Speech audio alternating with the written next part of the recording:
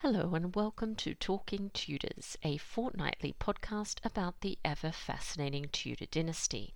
My name is Natalie Gruniger and I'll be your host and guide on this journey through 16th century England.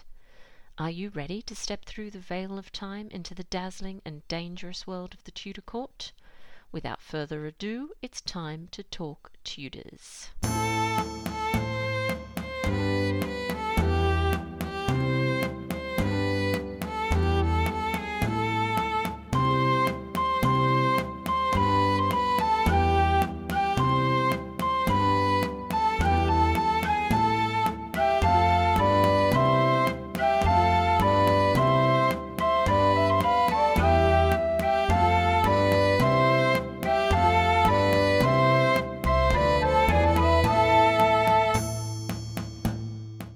Hello everyone, welcome back to Talking Tudors, episode 143. I'm your host, Natalie Gruniger, and I'm so glad that you could join me. I'd like to begin by acknowledging and thanking the wonderful listeners who continue to support this podcast via Podbean Patron, and extend a heartfelt thank you to everyone who's taken the time to rate and review the show.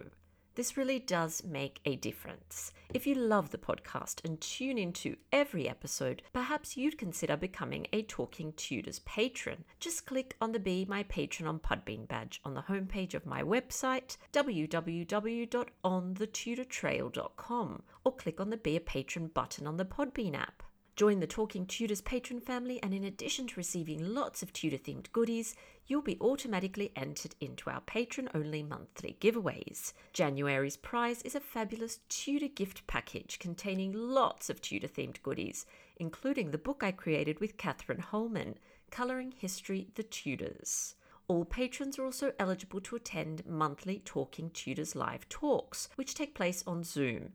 These events are exclusive to patrons. Next week, I'll be chatting to Sandra Vasoli and James Peacock about the ways in which Elizabeth I honoured her mother's memory. Please get in touch with me if you'd like to register for this event. You can also support the podcast and share your love of Tudor history with the world by buying Talking Tudors merchandise. There are a number of designs and products available, including phone cases, mugs, notebooks, and apparel. Check out all the products at talkingtudors.threadless.com. I'd love to see pics of you wearing or using your Talking Tudors merch, so please do tag me on social media and use the hashtag #ILoveTalkingTudors. Now, on to today's episode. I'm thrilled that joining me on the show to talk about the John Blanke Project is Michael Ohajuru. Michael is a Senior Fellow of the Institute of Commonwealth Studies. He blogs, writes, and speaks regularly on the Black presence in Renaissance Europe, and has spoken at the National Gallery, Tate Britain, British Library, National Archives, and the Victoria Albert Museum. Michael has been featured in TV programs on the BBC, ITV, and Channel 5. He's the founder of Image of the Black in London Galleries, a series of gallery tours, the project director and chief evangelist of the John Blanke Project, an art and archive project celebrating John Blanke, the Black trumpeter to the courts of Henry VII and Henry VIII.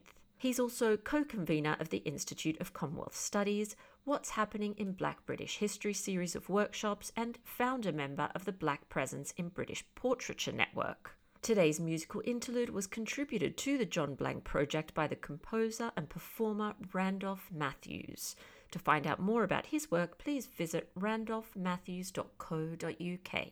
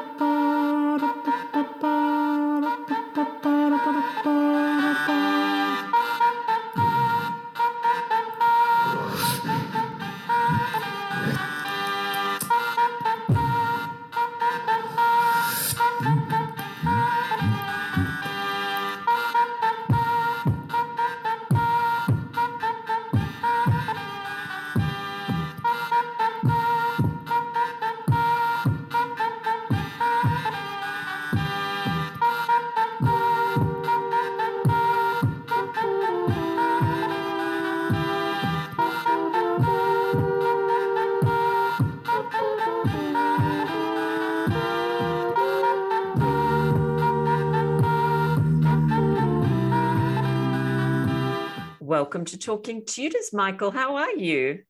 I'm very well indeed, Natalie. Oh, fantastic. And I suppose a good place to start would be you just introducing yourself to our listeners and just telling us a little bit about your background. Well, I'm 70. I'm 70 this year. I'm retired. I've retired from a career in communications. I started back in the 1980s when it was all data communications, and I finished with the mobile internet.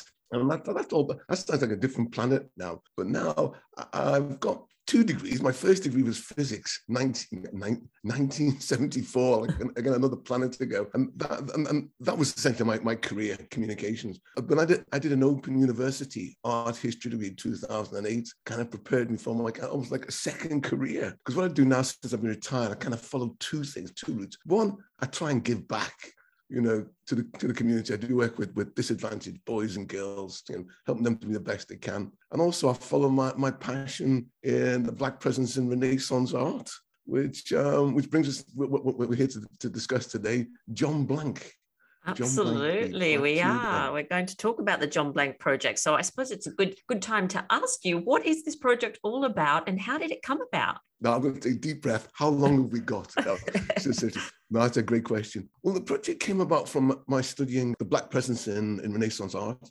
And there's 2 figures we studied extensively then. There's many hundreds of them. One is the Black Magus, the Black King in the adoration scene. There's literally hundreds, maybe perhaps thousands of this image. And St. Maurice, the Black Roman centurion. Again, hundreds, perhaps not as many as the king, but certainly hundreds of that image. But neither of those characters existed. They're complete fictions. They're fabrications. They're built on an idea and an image, an artistic practice. And they have cultural, religious, and some political significance. And that's what I studied in my art history, the background to those figures.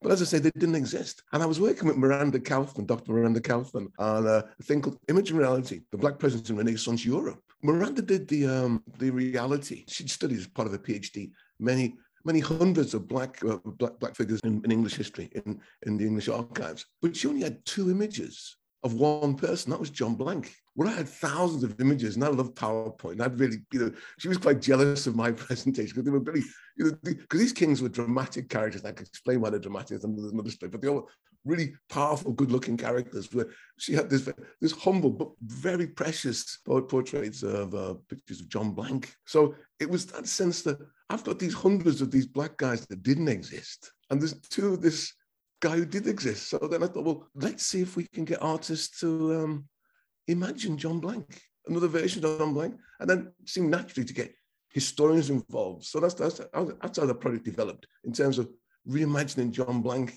And subsequent to that, it became apparent that some people think it's inaccurate or inauthentic to have a black presence in Tudor times.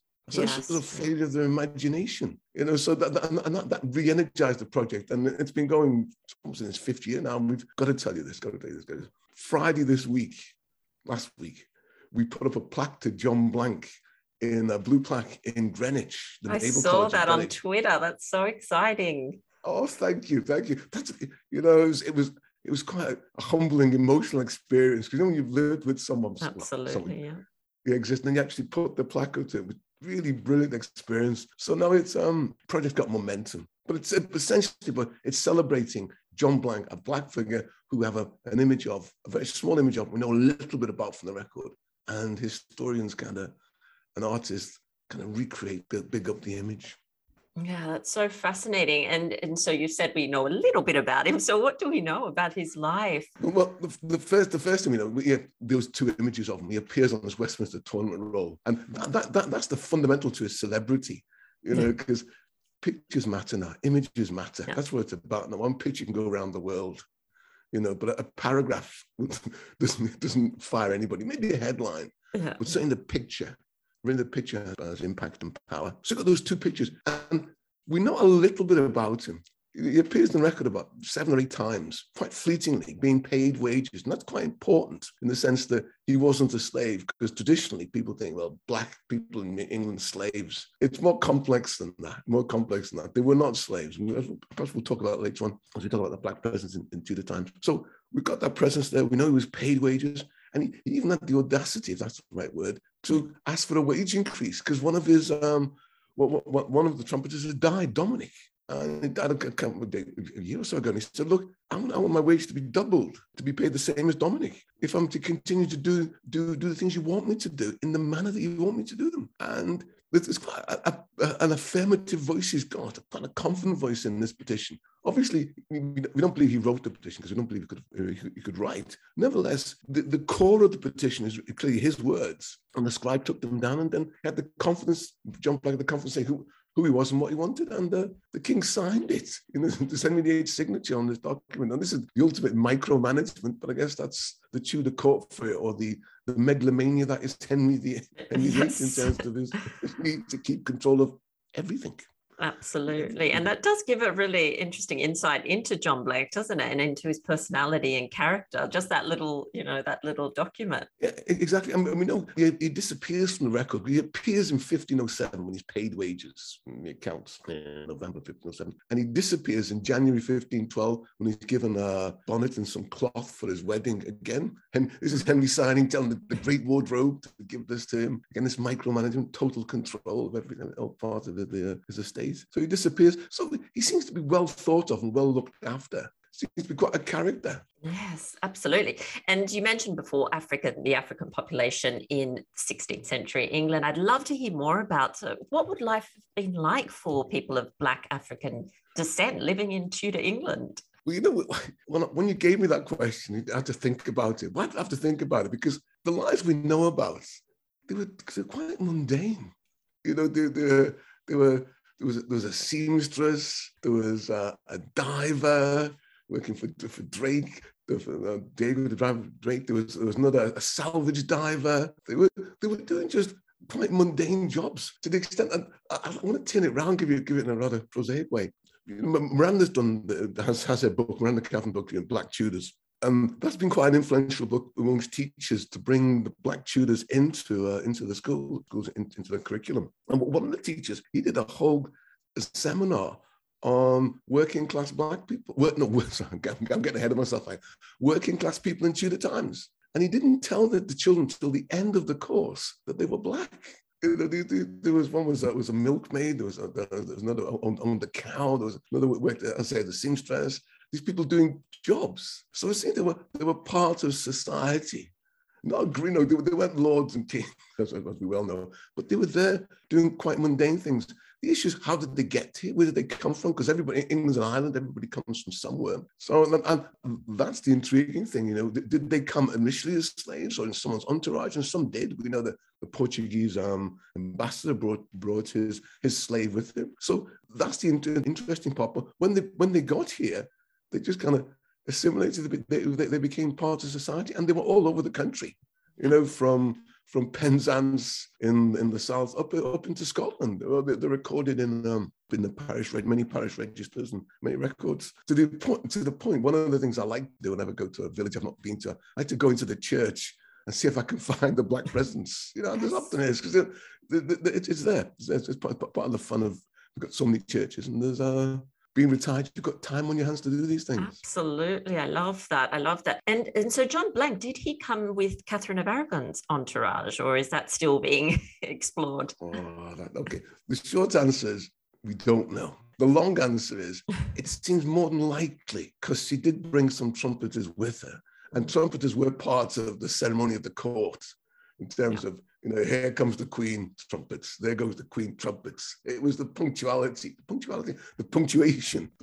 of the court in terms of throughout the day. So it would be natural for us to have trumpeters, and John Blank could well have been, because there's a traditional history of Black trumpeters in the Spanish court, which dates back to the Islamic court. So it all seems a good story. The problem is, let me bring it right up to date here. In the last month, they've discovered a 1488 John Blank footman. Right. Okay, now this is what's intriguing here. Okay, first it's spelled differently, without an E. Because when I say my John Blank, I don't know yes.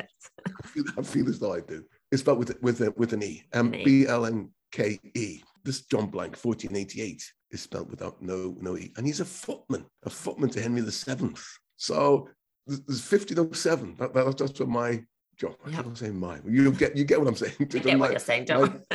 My John Blank appears, and I've been working with him, and you've asked me where he came from. I've given that backstory that we like to give him in Spain, but he could have come from anywhere in Europe, because there were black trumpeters throughout Europe, in France, in Spain, in Italy, even in Sweden. There were black trumpeters, so he could have come from anywhere. He could have even been born here, so we don't really know for truth. But this 1488 John Blank really mixes it up, because he was a footman.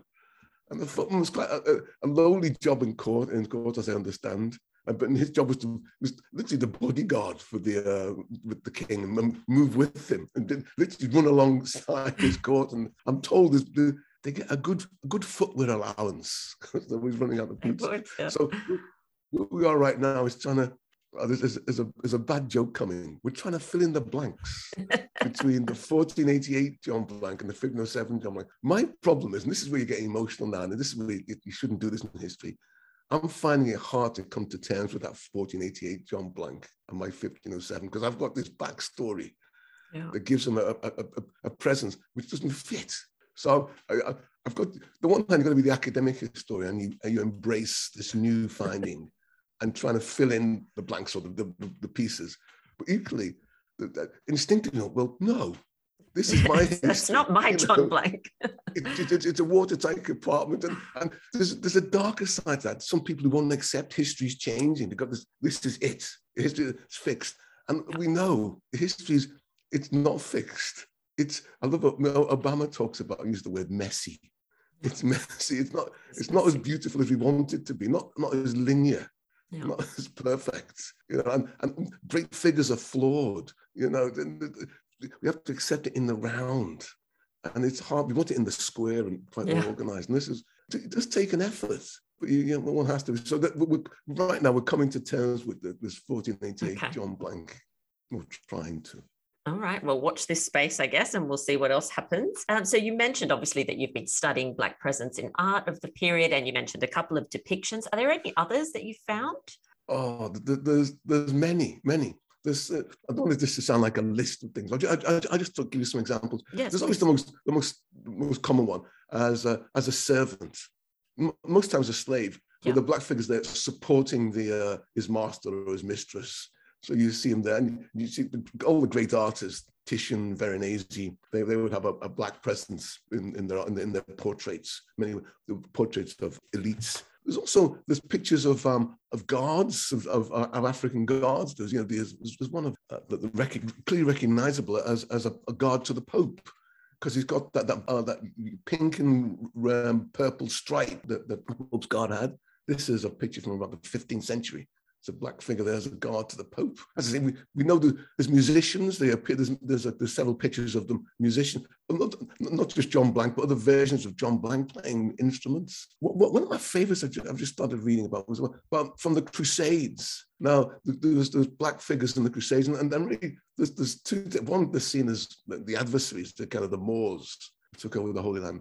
Briefly, there were Ethiopians, or there were black Ethiopians who were Christians, who were fighting on the side of the white Christians or the European Christians. And that kind of leads into the Black St. Maurice, because there's some historians argued that that's where he came from. The concept of the Black St. Maurice came from the Crusades, the Christians, the black Christians that they met in the Crusades. So as I say, those are a few of the images on top of the two principal ones, which are the Black King and St. Maurice. Those are the two principal ones.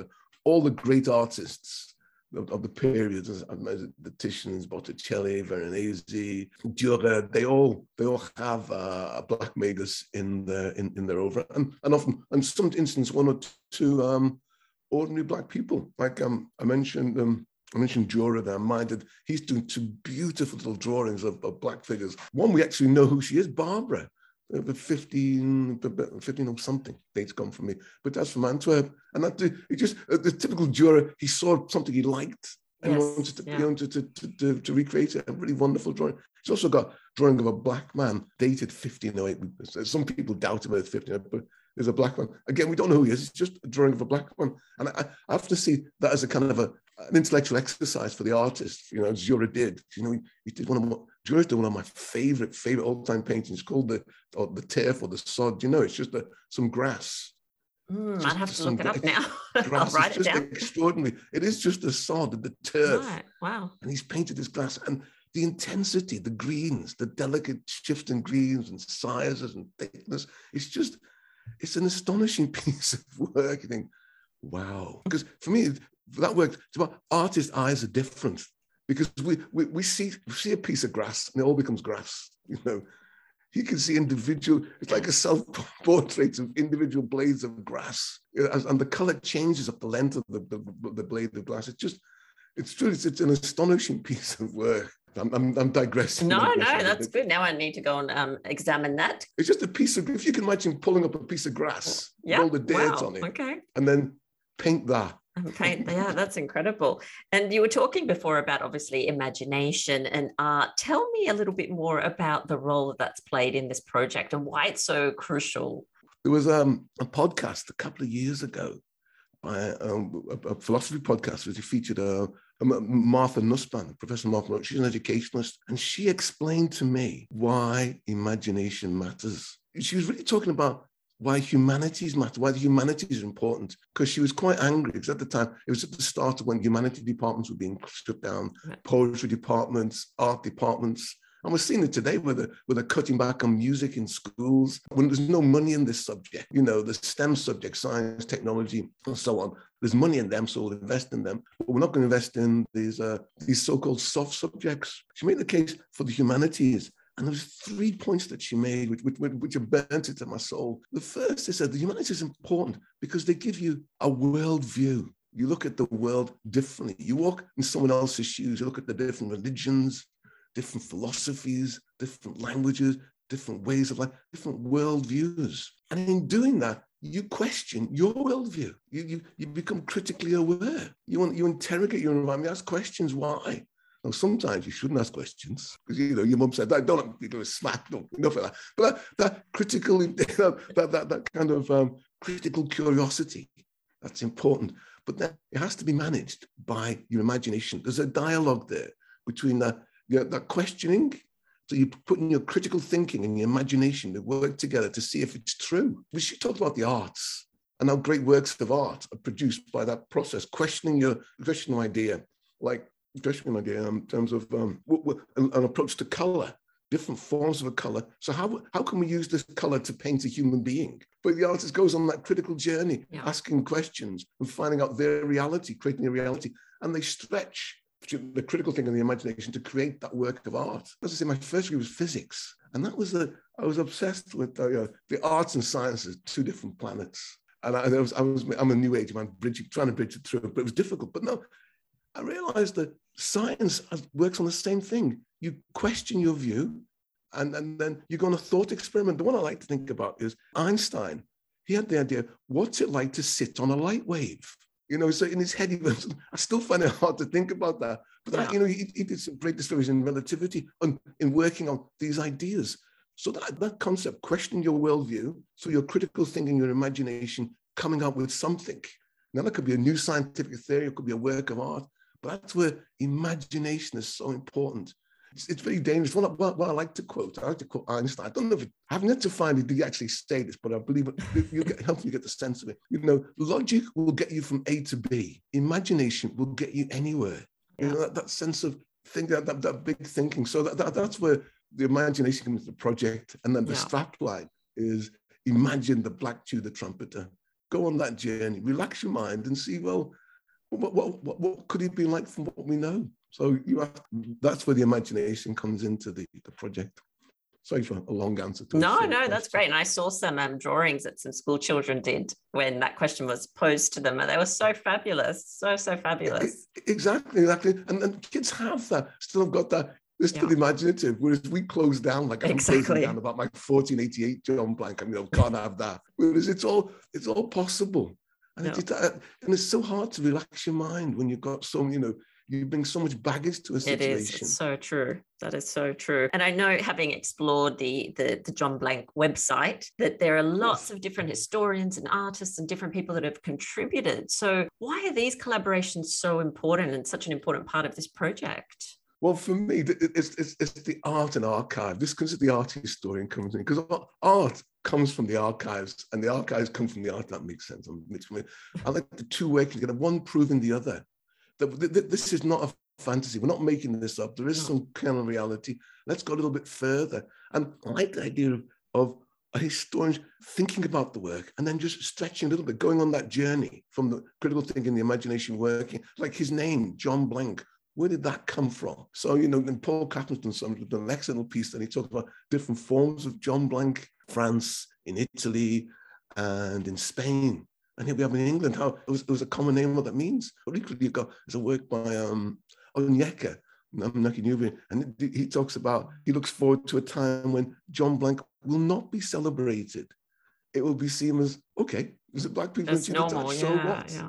Yeah. Normalize it. So the historians give us different views, and then what the artists do, they challenge us in terms of with a visual challenge, because some of it is quite challenging. When I say challenge, there's a couple of abstract pieces by some of the artists. You think, what's that? But then that's part of relax your mind, have a look, go into the work.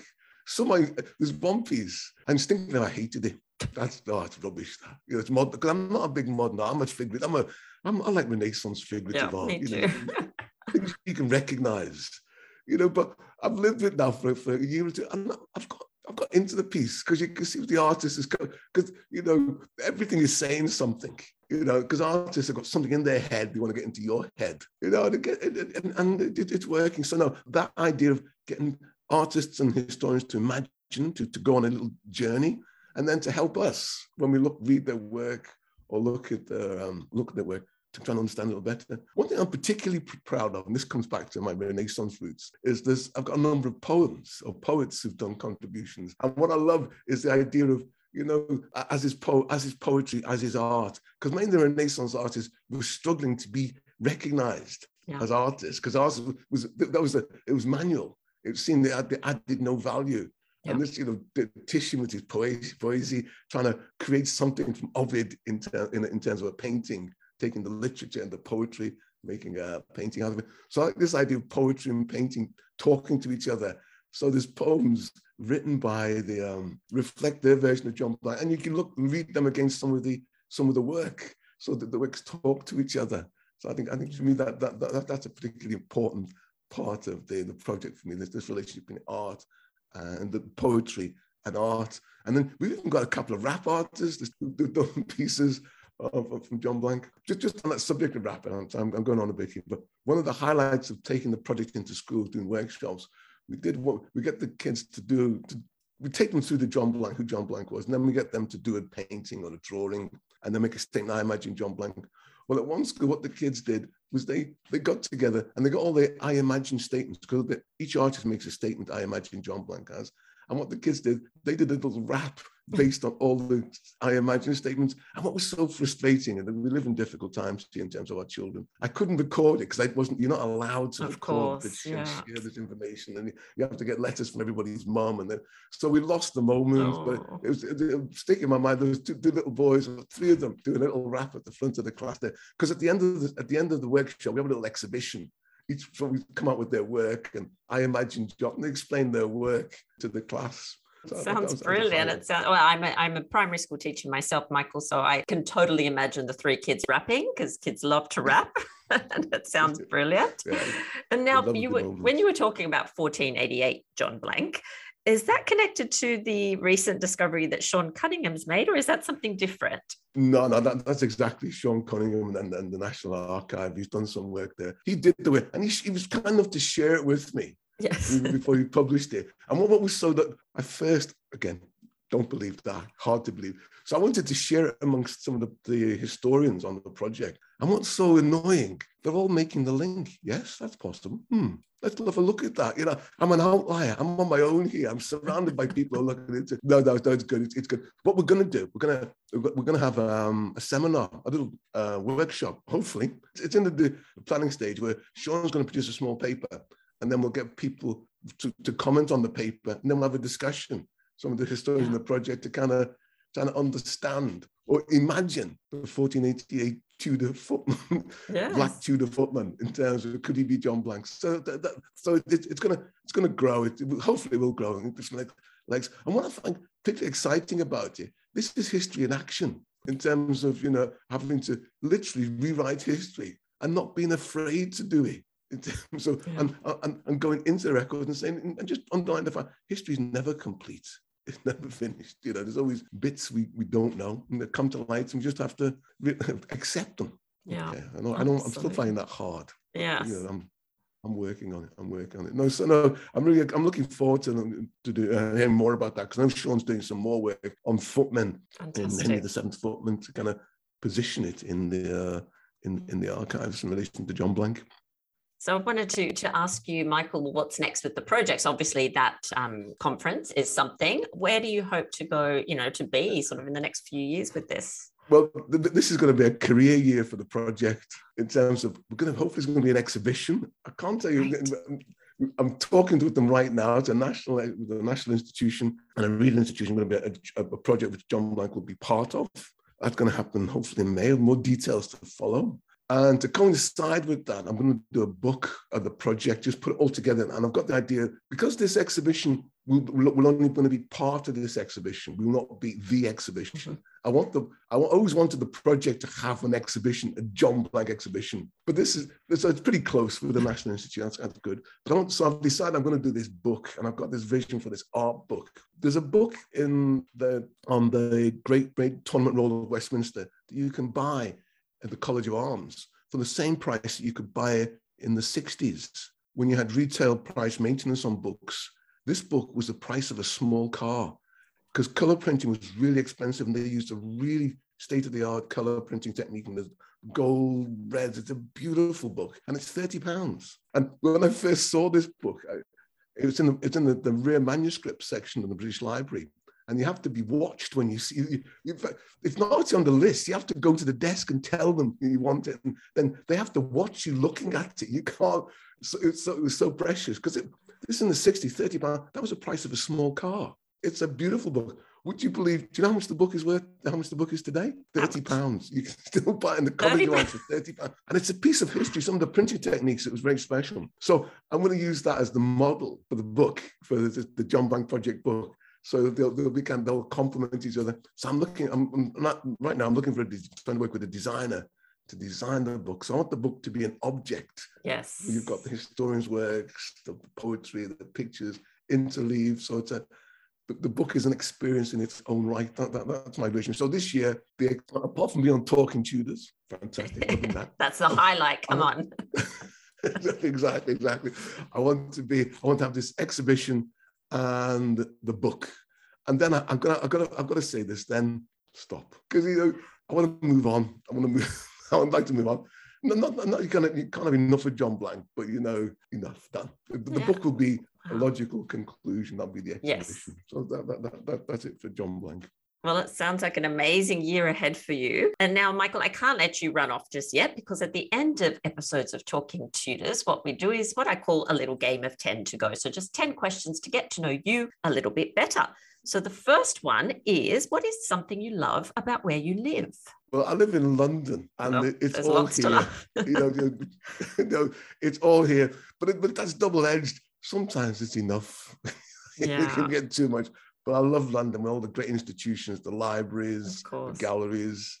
It's just great. And I've got my freedom pass, so I can just pop into town, and I get my concession now. So it's all good stuff. It's all good stuff. Oh, that sounds fantastic. And when you were a child, what did you want to be when you grew up? That's a great question. I really didn't know. It was never on I just wanted to get to university. That was my big thing. My education was very important to my mum and dad. And I just was on that train. I just be educated the way they wanted me to do. And I just worked O-levels, A-levels, university. It wasn't until almost the last week at university I started thinking, what am I going to do? So no, I was never a career person in the early days. And what about a book that you've read more than once? Oh, you've got me. There's so many. Probably lots, I imagine.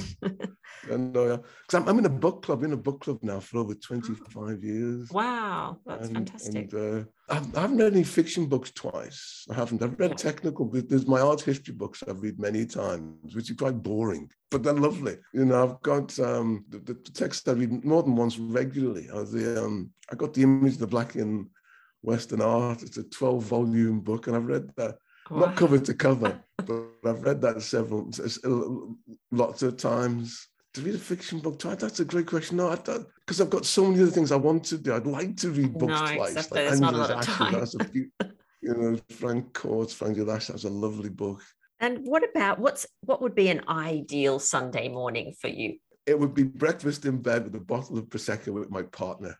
Oh, that sounds brilliant. I love that. We like that. And a proper breakfast, we have bacon and egg with the rocket and parmesan. And then we have a little special. And we watch a movie together. Just that sounds chill. Very special. I love that. You sound like somebody who's, enthusiastic about learning and a lifelong learner. So what's a new skill that you would like to learn? Wow, a new skill I'd like to learn. But my partner's just got into cold water swimming. Oh, yes. This is free water swimming. This is very swimming popular, in the sea. And I'd like to be able to do it. I to get there, but I just haven't got, I'd love to be able, I'd like to, because I would like to do it with her. Yeah. I'd like to try cold. It's just plucking up the courage to get in because it's so cold. Exactly. I know. So cold. Mike, what about the last film or movie or even series that you've watched? Well, funny you should say that. I'm not a great movie watcher. For me to watch a movie, has to have great reviews. Must be a purpose in it. It must have something like that. And it was last night. I watched To Serve With Love by Sidney Poitier. Oh, lovely. And it was a great actor, Sidney Poitier. A lot of screen presence. But it just seemed, the kids seemed so. It was 1960. I think it was 1950s, late 50s, early 60s. It seemed so dated, but lovely. It's a little time capsule. It was really nice. I enjoyed that very much. Wonderful. And do you have any pets? No. Or you don't like them, or you don't? Yes. No. I'm not a great dog or a cat person. Yeah. I respect them. I admire your cat, your dog. Yeah. Keep it outside. Exactly. You probably think less of me now. No, not at all. Not at all. I'm sorry. And if now you could instantaneously visit any country in the world, where would you like to go? I was in international sales and I visited practically all. I've never been to South America, been everywhere else, even been to Australia. To be honest with you, I'm through traveling now. Yeah. I've seen enough. I just like, as long as I've got my internet, I'd like to go, when I've got a high-speed internet and lots of sun. And there's a little island in the West Indies, Karakou. It's one of the 3 Grenadian islands. It's a little small island, population 6,000. Paradise Beach, little house on Paradise Beach. With me and Ebu, that would be just perfect. That sounds beautiful. Yeah, that sounds like a dream. And what about your favorite, maybe you've got more than one, but genre of music? What do you like to listen to? I was going to say that I like all kinds of music. I like rock music from the 70s. Like this is the David Bowie, Doobie Brothers, the Allman Brothers. That's my very, very favorite music. And then, of course, obviously, there's Tamla Motown and soul music. Yeah. I like that. But that music, when I was at university, 71 to 74, I was listening to something. It always makes me smile. Brings back memories, hey? Yeah. You look far too young, Nigel, far too young to recognize. Thank you very much. You just earned brownie points for yourself. And lucky last question. What would you like to see more of in the world? So I'm going to give you my mum's answer. Love, peace and understanding. Oh, your mum's absolutely correct, isn't she? No, love, peace and understanding. I was like, just more, and seriously, this pandemic, doesn't it prove that we're all humans? Absolutely, yeah. Forget all that nonsense, about I've got more money, I live in a bigger house. We're humans, man. So just respect each other. And, we've all got backstories, we've all got families. That's why we feel for some of the stories that come from the pandemic, that common humanity that we all have. And when you see, and it just amazes me when I turn on the news and in London, people wearing masks. Then they go to Chile. There's People are wearing masks. Nigeria, people are Yeah. wearing masks. Australia, there's something going on. Yes. It's connecting us. Yeah. And if we recognize our common humanity, but it's we're a long way from. We're all building borders and restricting progress and all that stuff. It just. Yeah, I totally agree with you. And one very last thing, I promise, and that is what I call a Tudor takeaway. So this is basically just something for our listeners to go off and explore after the episode. Sometimes people suggest websites, songs to listen to, books to read. Do you have a Tudor takeaway for us? When I first saw that question, oh my goodness, no, just John Blank, but no, really no.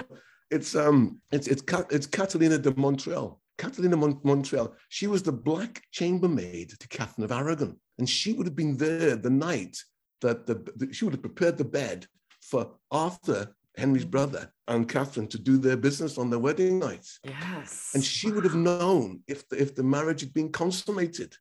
Yeah. She would have took the sheet away. Now, she left the court. And later, when he was trying to marry Anne Boleyn, he wanted to divorce Catherine. He said the marriage was consummated. So it would be the marriage was illegal in the Catholic Church. Because if the marriage hadn't been consummated, then it was okay for him to marry his brother's wife.